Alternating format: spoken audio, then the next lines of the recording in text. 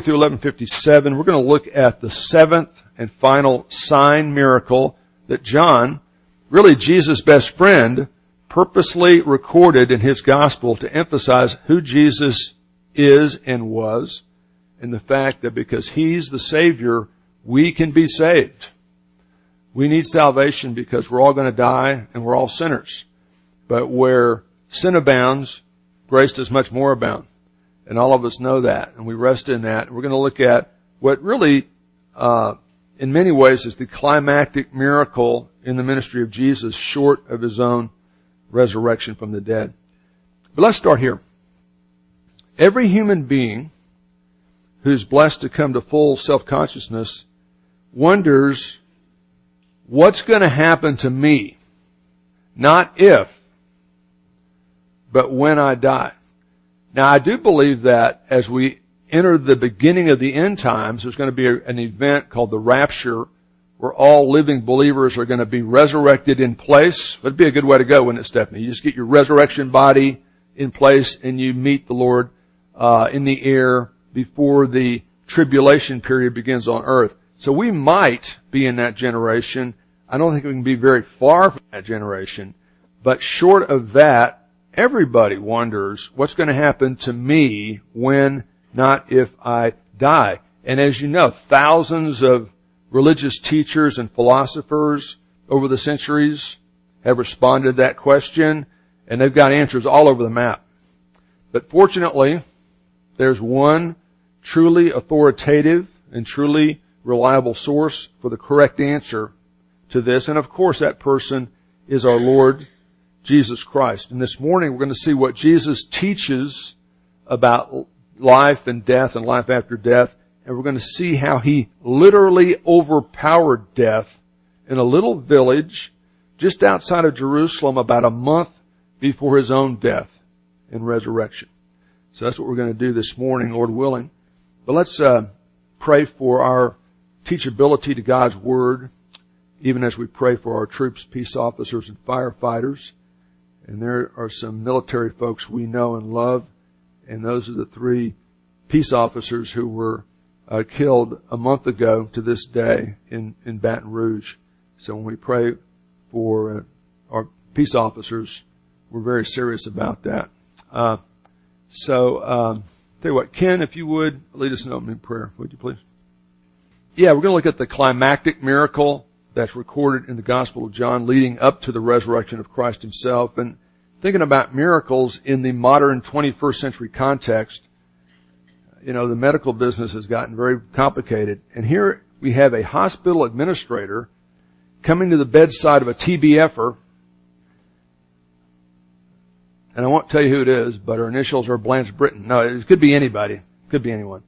But he says to the patient, please don't pray for healing. If it works, your insurance won't know who to reimburse, and it messes up our accounting system. So miracles can cause unanticipated problems. Yeah, Jesus' best friend, John the Apostle, goes out of his way to select 7 specific miracles Jesus did. He did hundreds. 35 specific ones are recorded in the 4 Gospels, Matthew, Mark, Luke, John. John just tells you about 7, and he tells you at the end of the book many other signs Jesus also performed that are not written in this book. I'm not telling you everything I know, but these are written that you might believe that Jesus is the Christ, the Savior, the Lamb of God, the Son of God, and that believing you'd have life in his name. And when you look at that list of miracles, back in June we started with the first one, the water into wine, and we moved up. And as you notice, John's not making this stuff up. It all happened, but he's purposely ordering these in order of spectacular nature. I mean, water into wine is an amazing thing. It's supernatural. You can't do it. But raising a dead man, a man who's been dead, biologically dead for 4 days, you can't reproduce that in the laboratory, right? Now, you might think, since this is a series called The 7 Sign Miracles of the Gospel of John, right, Ryan? So that's the title. And since we're talking about the 7th miracle today, you'd think this would be the end of the series, right? Oh no, Bible breath. It's not the end of the series. Because even though we're looking at the 7 signs John recorded, just because it's probably one of my favorite miracles. I just love this miracle the Lord does. Not in the body of the book where the 7 signs are, but at the last chapter in the epilogue, we're going to see the resurrected Jesus teaching supernatural fishing techniques. So if you're a fisherman or a wannabe fisherman, this will be a good miracle for you. So we'll look at that, Lord willing, and weather permitting, here in Oklahoma next Sunday. And then, Lord willing, in 2 weeks, we're going to survey the life of Solomon. We're going to look at the wisest man who ever lived, who did some really stupid things. And he did. And so I think we can learn some cool lessons from that. That'll be in 1 Kings if you want to read ahead. But today, let's look at the 7th sign miracle. Jesus raising Lazarus from the dead catalyzed both saving faith in some, unbelievable unbelief in others, and it marks the beginning of the end of his earthly ministry. We're going to see the death of Lazarus, the raising of Lazarus, and then the aftermath of that. So let's look at the death of Lazarus, and that really begins in 10:40, chapter 10, verse 40. But just for a little context, let's look at chapter 10, verse 22. We're very close to the crucifixion when we read the events of chapter 11, and we can see how we lead up to this or run up to this way. Chapter 10, verse 22, we have a section of John that at this time, the Feast of the Dedication, today they call it Hanukkah, took place in Jerusalem. That would have been in December. Okay, Robbie? So in chapter 10, verse 22, Jesus is in Jerusalem in December of 32 AD. Now as you go forward, let's jump forward to verse 26 and see some of what Jesus said in Jerusalem in December before his crucifixion in the next April. He says to the scoffers in the streets, "You do not believe that I'm the Christ because you're not of my sheep. My sheep hear my voice. I know them. They follow me. And I give everlasting life to them. And they will never perish. And no one will snatch them out of my hand." If this is you and you're a believer, Jesus says you're in his hand, so you're not going to perish. Verse 28. Verse 29. "My Father," God the Father, Jesus God the Son, "who has given them to me is greater than all who would want to try to snatch clay ward out of Jesus' hand." And if you're in Jesus' hand, nobody can get you out of his hand anyway. "And no one's able to snatch them out of the Father's hand." So we're told that you, Debbie, are in Jesus' hand and you're in the Father's hand. You might say, where's the Holy Spirit? It's not mentioned here. He is always the agent of regeneration, but we're told in Ephesians twice that we are sealed in our salvation by God the Holy Spirit. So always think of Jesus holding Tommy or more importantly Brad, and the Father holding on to that, and then the Holy Spirit supergluing that whole situation there. So Jesus is claiming here to be the issue and the issuer of eternal life. And he says in verse 30, "I and the Father are one," not the same person, but one and the same in character. Whatever God the Father is in his essence with all of his divine attributes, Jesus is claiming to be. So what would any good Jewish person in the first century do to somebody who's just claimed to be God? They're going to stone him, because under the law, that's blasphemy, unless you actually have God in the flesh in front of you. So verse 31, the Jews picked up stones again. Back in chapter 8, they almost stoned him in Jerusalem to stone him. Now jump forward to verse 39. "Therefore they," the Jewish religious leadership, was seeking to seize him and have him killed, but he eluded their grasp. Now we're going to start thinking about the raising of Lazarus. Look at verse 40. "And he," that's Jesus, "went away again beyond the Jordan," on the east side of the Jordan River, outside of Israel proper, to the place where John the Baptist was first baptizing, and he was staying there. Now this is a simple map of the Jerusalem region, and you'll see that the events we just read about taking place in Jerusalem, and the events of the raising of Lazarus will take place just 2 miles out of Jerusalem. But Jesus goes across the river over here just to avoid being apprehended by the bad guys until the proper time when he submits to that. Okay? Verse 41.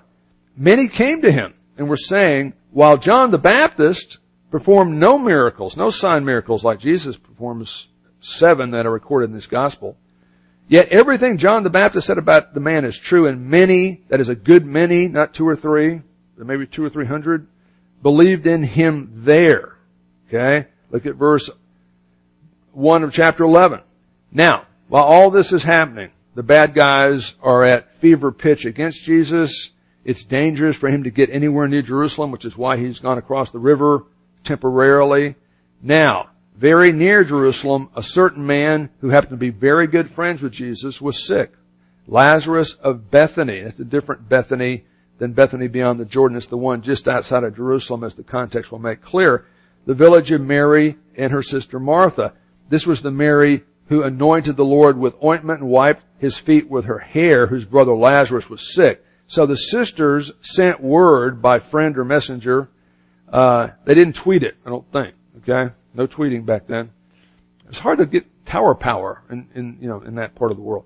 So the sisters sent word to him saying, Lord, behold, he whom you phileo, who you have a special fondness, a special connection with, is sick. So they're sending out the SOS there. So that's the setting. Now let's look at verses 4 through 16. Jesus is going to purposely delay coming to Bethany. He could have left sooner, but he wants Lazarus to be dead and dead for several days, so there can be no doubt that when he raises him from the dead, Jesus has the power to raise even the dead, not just someone who was very sick. Verse 4. But when Jesus heard this report through the messenger, when the messenger got to him, he said, this sickness is not to end in death, an irreversible death, and ultimately like a fire kind of death, but this has been permitted for the glory of God, so that the Son of God might be glorified by it. And this is the 7th climactic sign John remembers and records. Now Jesus phileoed Martha and her sister and Lazarus. Now it's interesting. Matthew, Mark, and Luke all mention Mary and Martha, but they don't say anything about Lazarus, their brother.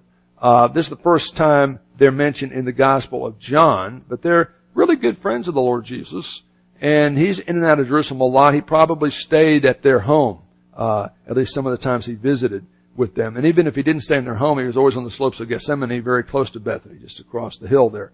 So this is a especially close connection between these folks. Verse 6.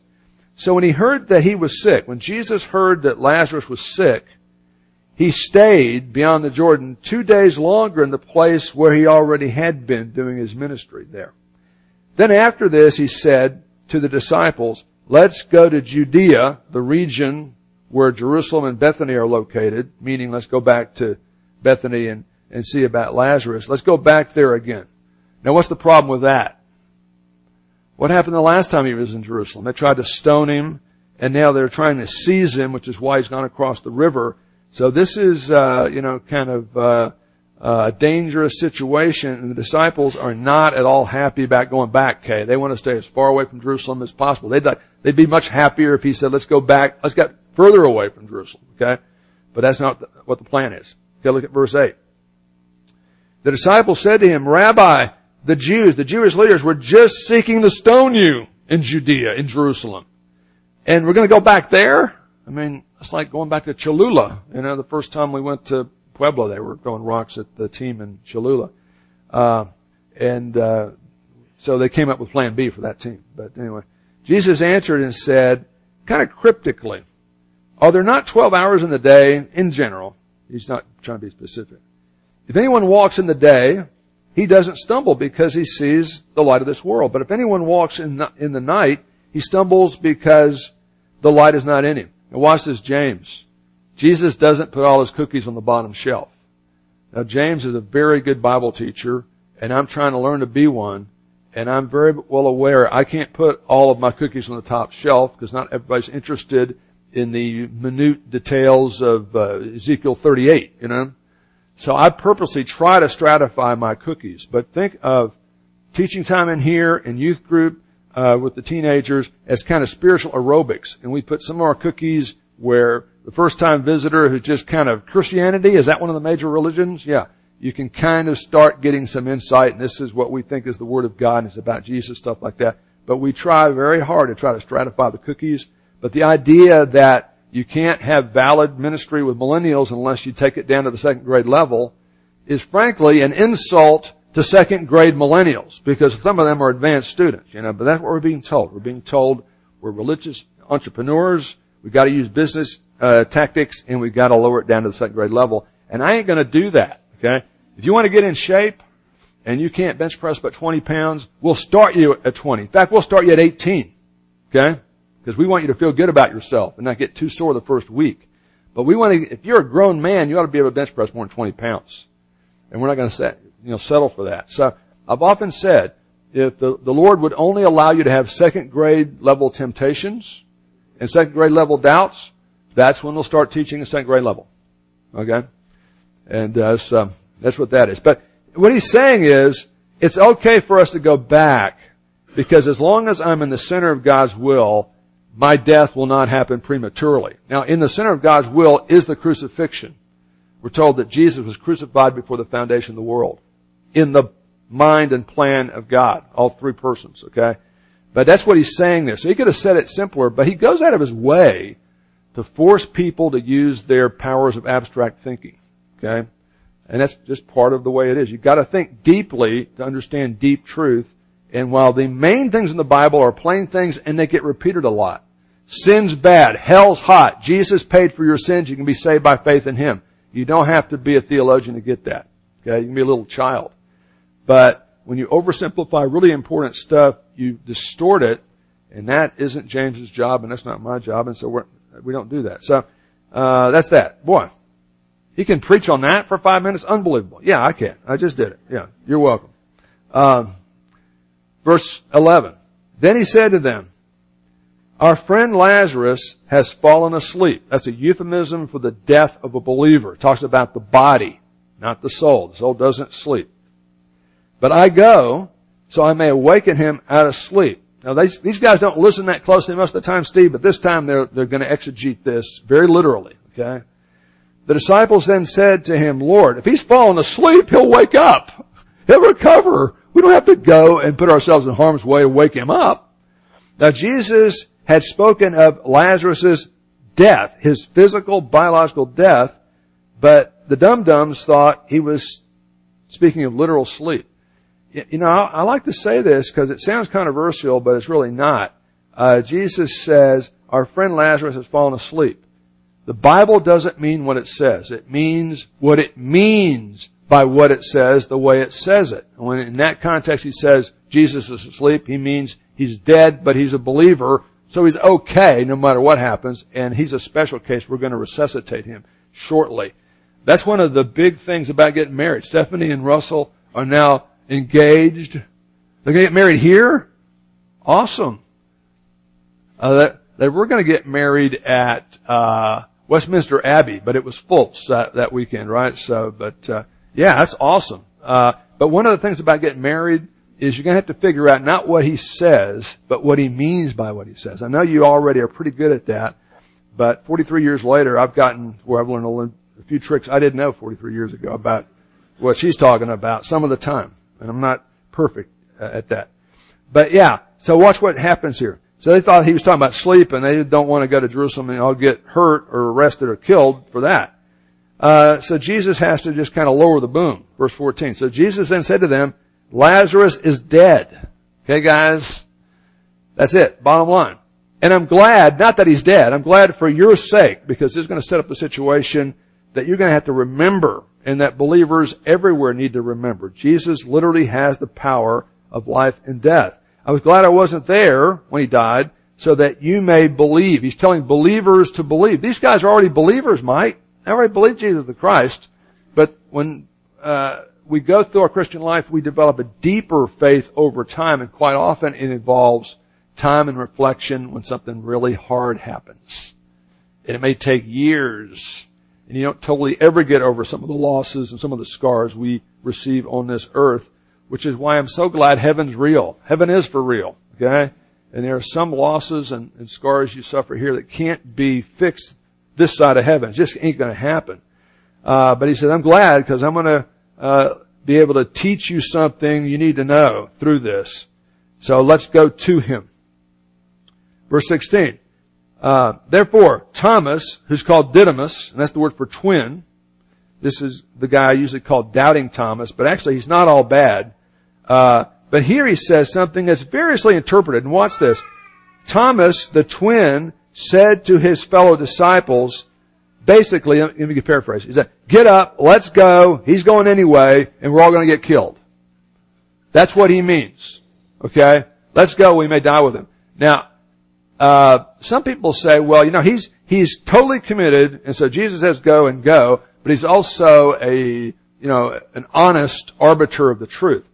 I think he's being sarcastic. I think he's still hoping to talk Jesus out of it indirectly by saying, okay, we'll go, but we're all going to get killed.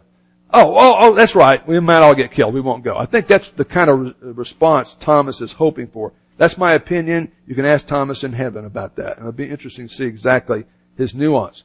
But I think that's what's going on there. Boom.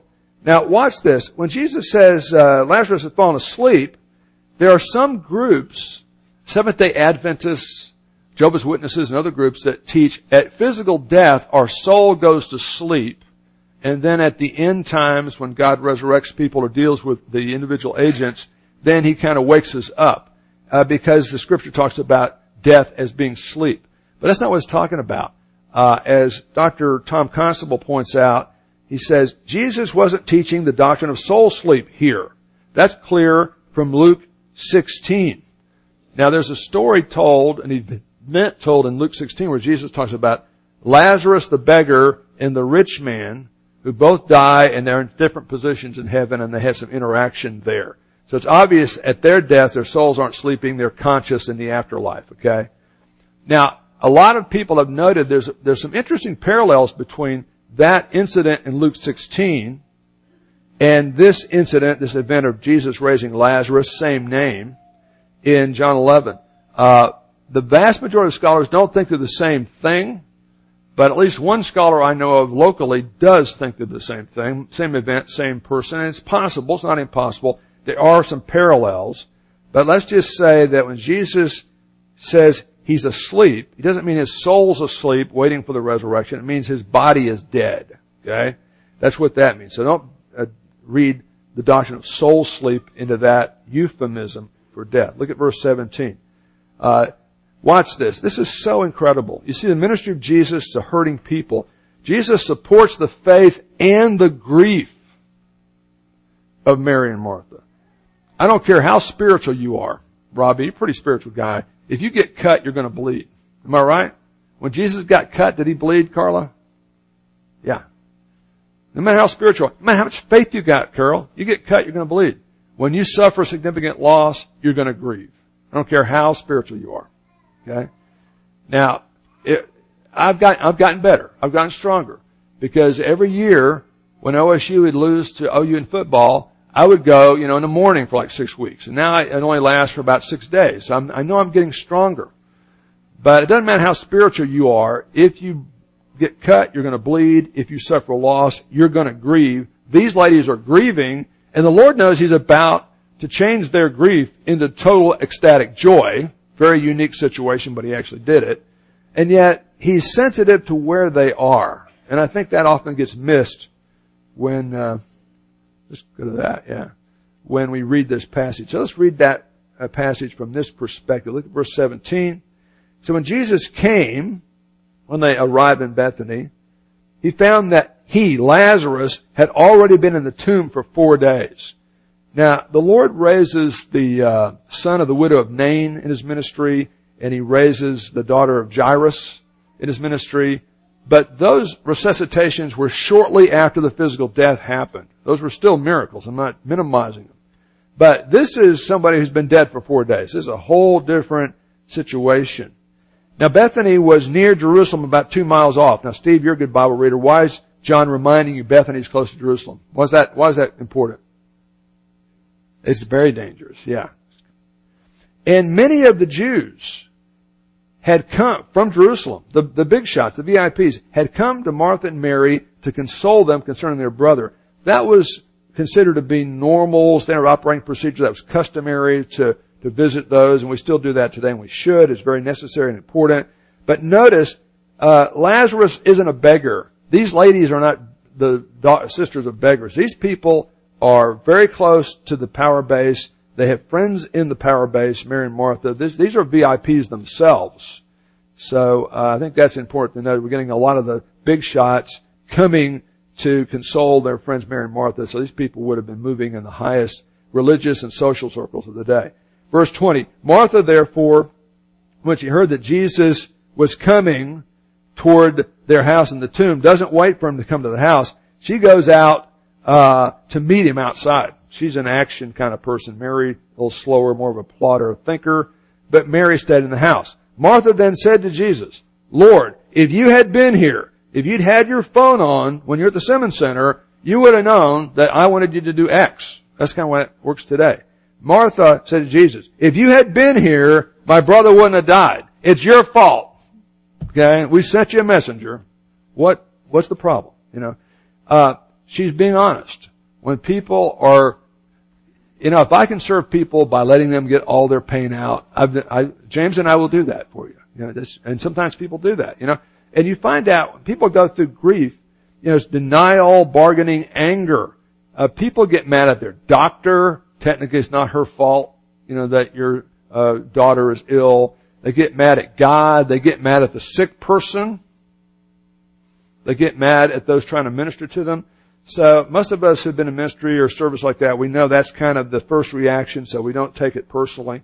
I always bring Kleenex, so when I go to the car, I can kind of wipe my tears. Now, you just know that people are hurting, and that's just helping them to actually get that out. If you hold on to it, then you get depressed and get stuck, but get it out. So she just says, Lord, it's your fault. If you'd been here, my brother wouldn't have died. And even now I know that you're the Messiah. You can do whatever you want to do. I used to think that meant she was thinking, hint, hint, go ahead and raise him from the dead. I'm not sure that's true. I think she's still saying, even though you blew it this time, I still believe in you, kind of thing.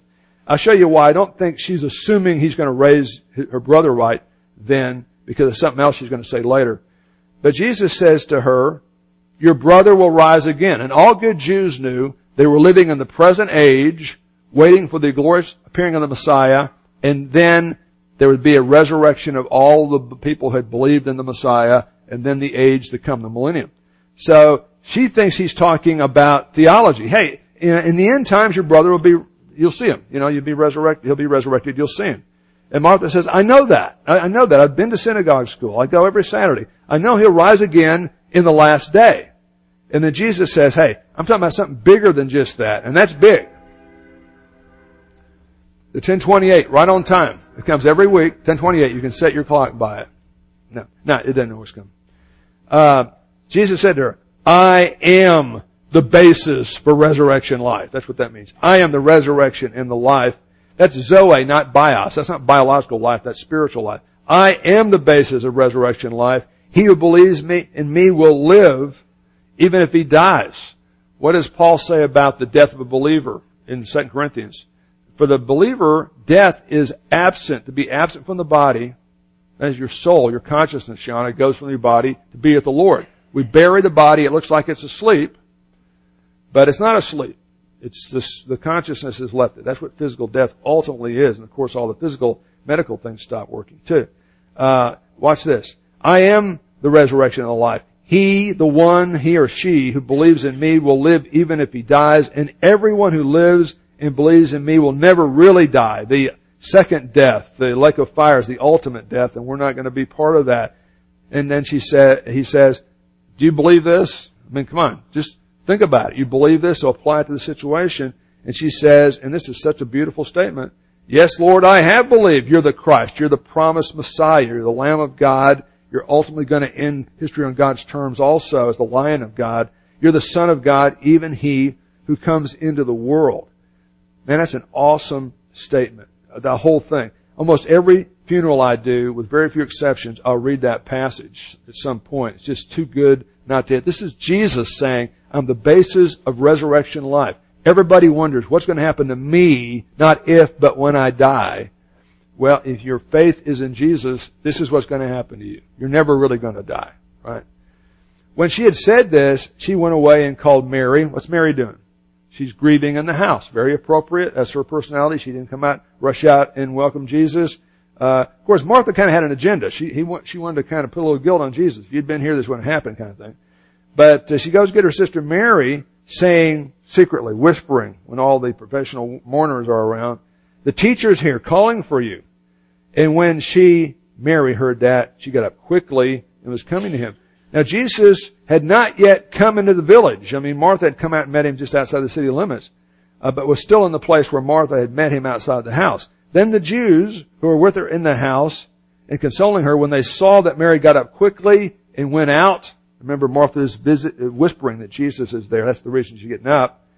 Supposed that Mary was going to the tomb to weep there. Therefore, when Mary came to where Jesus was, she saw him, fell at his feet, saying, does this sound familiar? "Lord, if you'd been here, my brother wouldn't have died." The one good thing about people getting mad at God in a big crisis is at least they take him relevant. They see he's relevant. They realize he could have prevented this. And that is always true. That is always true. But God's got purposes beyond our ability to connect all the dots. It's like looking at the back of the tapestry. It doesn't look very good, but the front is beautiful. So I don't think they coordinated, hey, when he gets here, I'll run out and I'll lay it on him, and then after you get him, you can lay it on. I don't think that was coordinated. I think that's just kind of the expression of their heart. And it's okay. It's okay.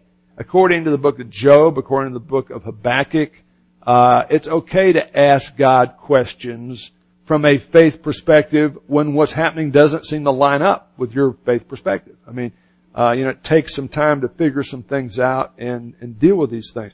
Pretending like, I've got enough faith, you can cut me, I won't bleed, you can take anything from me, I won't grieve, isn't real life. Jesus doesn't work like that. In fact, we're going to see Jesus entering into their grief in a minute. But he's definitely meeting them where they are. He's supporting not just their faith, but their grief, because they're important to him. Okay? When Jesus therefore saw her weeping, and the Jews had come with her also weeping, he was deeply moved in spirit and troubled. Now, what does that mean? Now, that word in the Greek, deeply moved, means to be angry, but here it can only be pure righteous indignation as Jesus looks at this whole situation.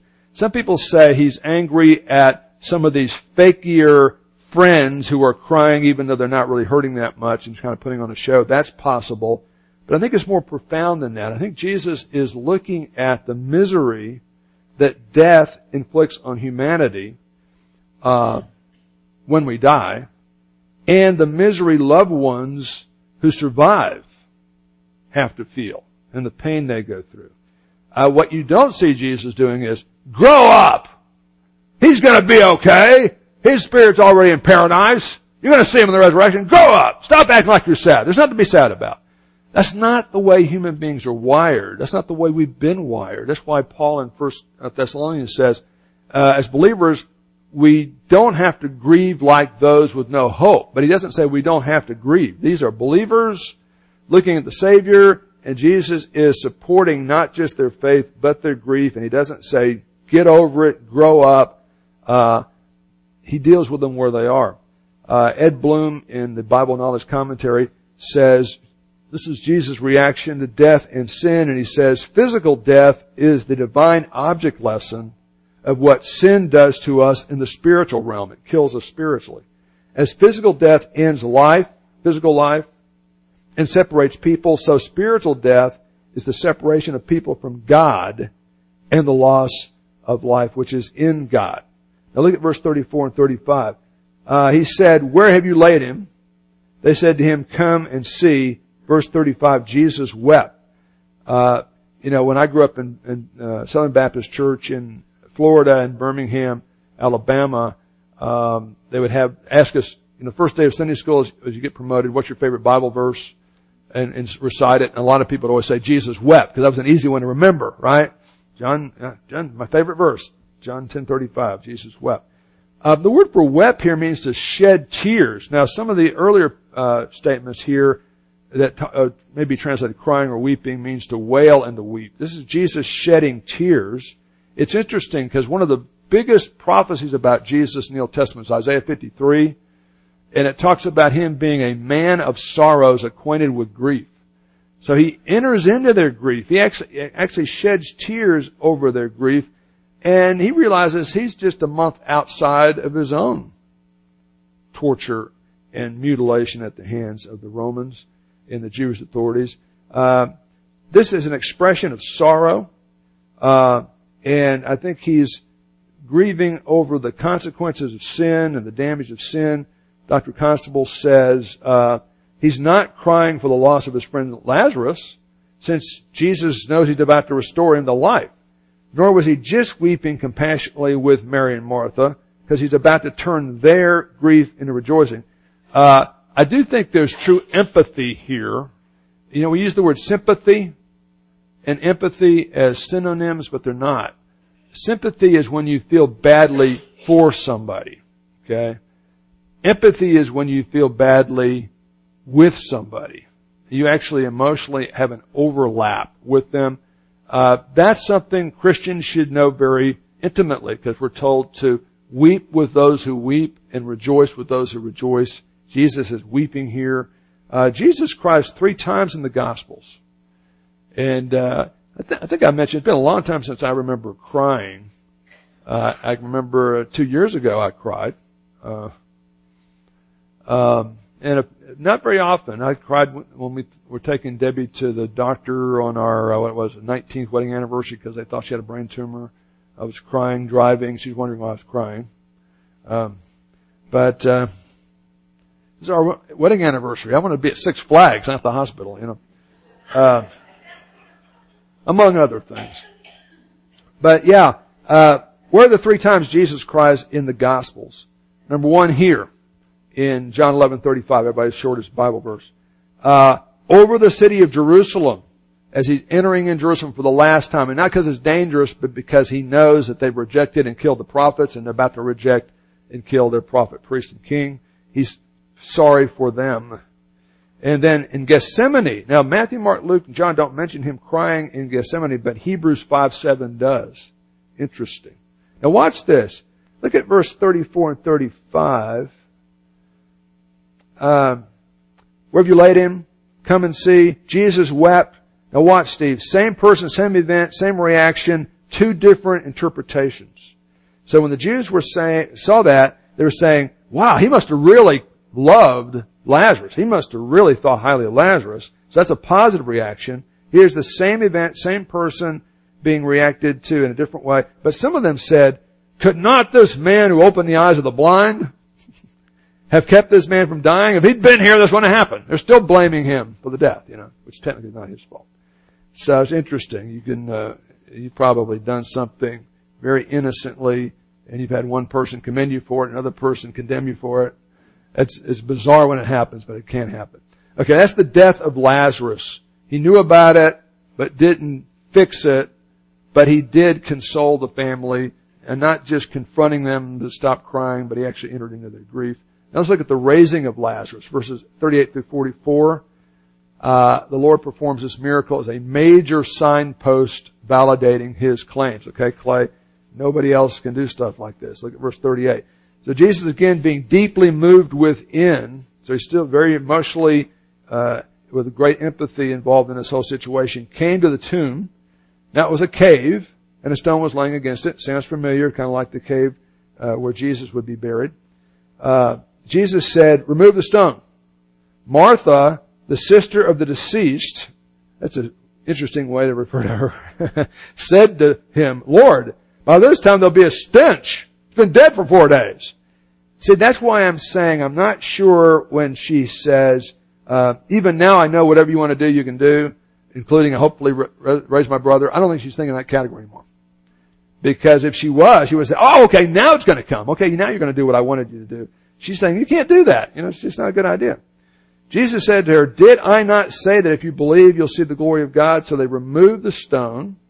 Then Jesus raised his eyes and in a prayer of thanksgiving, aware, not praying to the people at hand, but aware of the people you're praying with. It's okay in prayer meeting to pray in a way that people you're praying with can understand. There's a fine line between praying as a performance so everybody can tell you how great your prayer was or being impressed with your prayer, But you also have to be in mind with the people you're praying around and with. When I pray with the older brother and sister, right now, you can pray any way you want to in front of Eloise and Violet. It doesn't matter. Okay, they're not listening anyway. But when I'm praying with my little grandkids, I'm going to pray at a different level, so just so I can follow it, so they can hopefully join in prayer with me. So this is a good example of that kind of thing.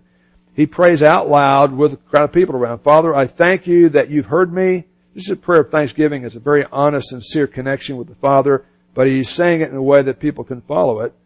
I knew that you always hear me, but because of the people standing around here, I'm saying it so that they may believe that you sent me. This is the ultimate business card that I'm the Messiah. I've got the power over life and death.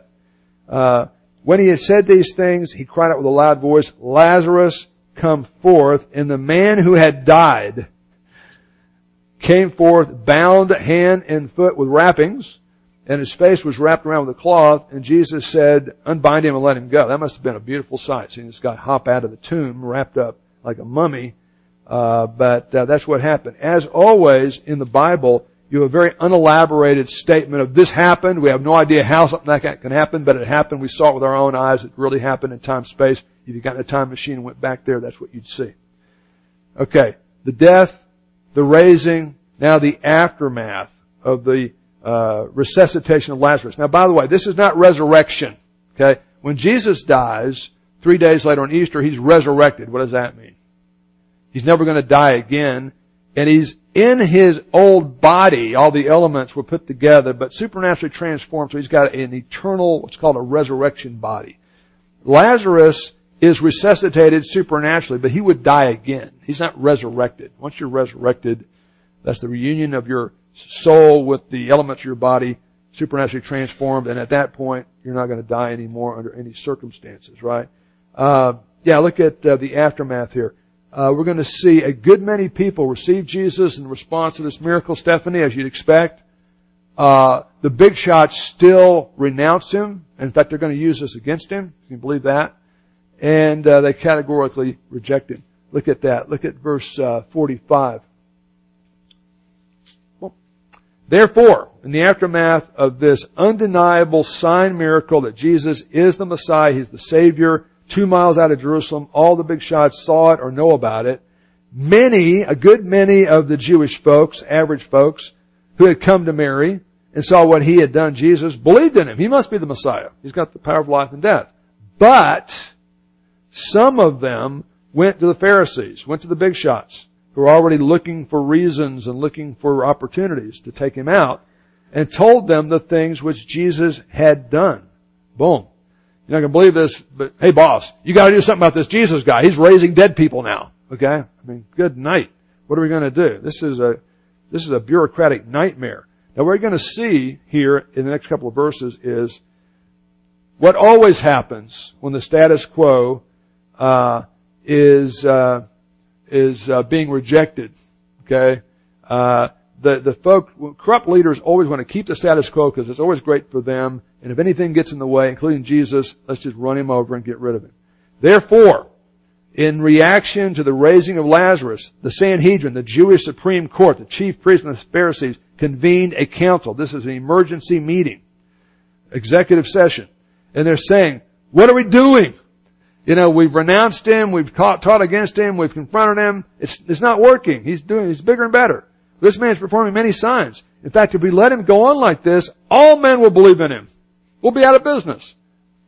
Not everybody's going to believe, but that's the way they see it. It's honest recording of what they said.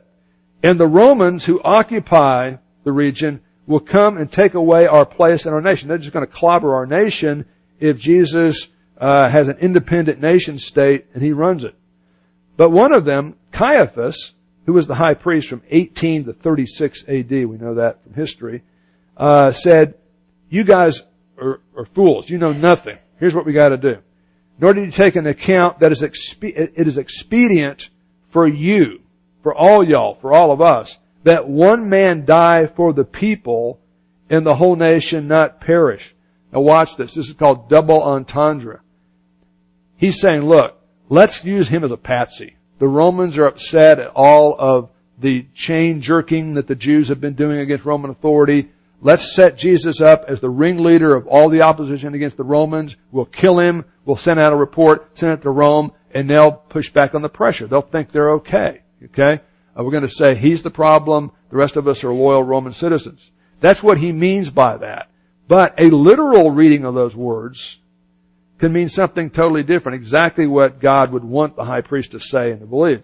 John says, verse 51, now he did not say this on his own initiative. He ultimately said this the way he said it, so it could have two meanings. But being high priest that year, he in effect, he spoke better than he knew. He was prophesying that Jesus was going to die for the nation. He's seeing Jesus as a scapegoat, as a patsy that they can hold up to the Romans as, hey, we're supporting Roman rule because we killed Jesus. When in fact, Jesus goes to the cross not as a patsy, but as a substitutionary atoning sacrifice. Everything that could keep you out of heaven, Jesus died for on the cross, which is why you don't have to do any works because he's done the work of salvation. So John's just saying, ironically, in the providence of God, what this guy means for evil, God in effect meant for good, to have the high priest say that, if only he had really understood what he meant. And not for the nation only. Jesus wouldn't just die for the nation only, but ultimately for the whole world. Jesus is the Jewish Messiah, also the Savior of the world. Verse 53, so from that day on, they're getting into the final plan. He's got to go. Jesus has got to be killed as soon as possible, like right now. Basically, the first time we can get our hands on it. That's it. Now look at verse 54.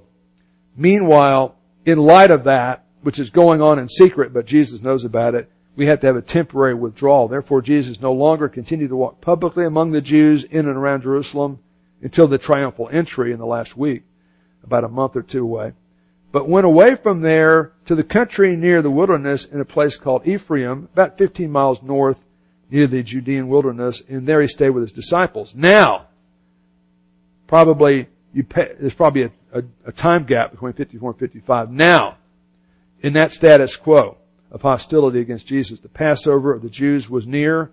It would have been late March, early April, and many went up to Jerusalem from the whole country before the Passover to purify themselves. So they were seeking for Jesus. The average people were wondering, he always comes to the Passover. Wonder if he's going to come this year. And they were saying to one another as they stood in the temple, what do you think? That he'll not come at all because of the threats against him? Now the chief priests and the Pharisees had given orders that if anyone knew where he was, that person was to report it to them so they might arrest him. Okay? So their plan is, as soon as possible, but certainly during the run-up to Passover, as soon as Jesus gets anywhere into Jerusalem, we'll arrest him and have him killed. But that's not what happens. What happens? As Jesus comes into town, what happens right before the Passover? Triumphal entry. We got thousands of people saying, Hosanna, this is the Messiah, so they can't arrest him. Whoops, we got to go to plan B. So what ends up being plan B? Because Jesus ends up teaching publicly in the temple courtyard that whole week leading up to Passover. There's just too many witnesses. There's just too much popular, albeit superficial support at this point. So what do? They're coming up, trying to figure out something, and then somebody comes to them and says, if you give me 30 pieces of silver, I'll make this happen for you. Remember? Judas, one of the disciples, said, hey, he spends the night in Gethsemane, and around Gethsemane.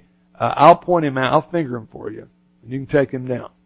So that's what ends up happening. So they have plan A, they end up with plan B, but it's all ultimately permitted by God. Take this to heart and we'll close. I want you to notice that spiritually hardened people, like the bad guys in this piece, will explain away any and all evidence for Jesus. And that's still true today. Okay? Spiritually open people can, as the Spirit works within us, move from biblical evidence to believe. And that's why we believe and share the gospel and live it, so that people of peace can hear and believe. So next time you hear a skeptic tell you today, if Jesus would just do a few miracles in front of me, I would believe. That's not true. That's not true. They may think it's true, but they'll just use it against him, right? And ultimately, the Jewish theological leaders said Jesus did miracles by the power of Satan. That's how they explained it away, in a larger context. Let me go back to where I started this morning. Every human being wonders, what's going to happen to me when I die? Not if I die, and not everybody else so much, but me, for sure. Or me and my loved ones, for sure. Well, you know what? The fact that we all die, the fact that we've got a 100% mortality rate is bad news, but it's prerequisite for the good news. In a culture that kind of denies sin and pushes death out of its consciousness, the gospel doesn't make sense. In a real rational world where we realize at our worst we break our own standards, much less God's, and we're all going to die at some point, the gospel makes a lot of sense. Because Christ died for our sins, we don't have to die in our sins. Right? And Christ died for our sins, but He didn't stay dead. He was resurrected from the dead. So He's obviously the issue and the issuer of eternal life. Now, a lot of times at this point, people will say, with every head bowed and every eye closed. But I'm going to say, with every eye looking at the screen. Every eye looking at the screen. Every eye looking at the screen. All over the building, please. Let me just end like this. All human beings think about their own mortality. All human beings are forced to deal with the death of people we love around us. But when we as Christians deal with the blackness of death, we can rest in the one who is the resurrection and the life. Let's have a word of prayer. Lord Jesus, we pray to You today as our Savior, our Creator, our Redeemer, our Sustainer, and the consummator of history. We believe that You're the Lamb of God. We believe that You paid for our sins on the cross and You rose again. And You're the giver of eternal life to all who will believe in You.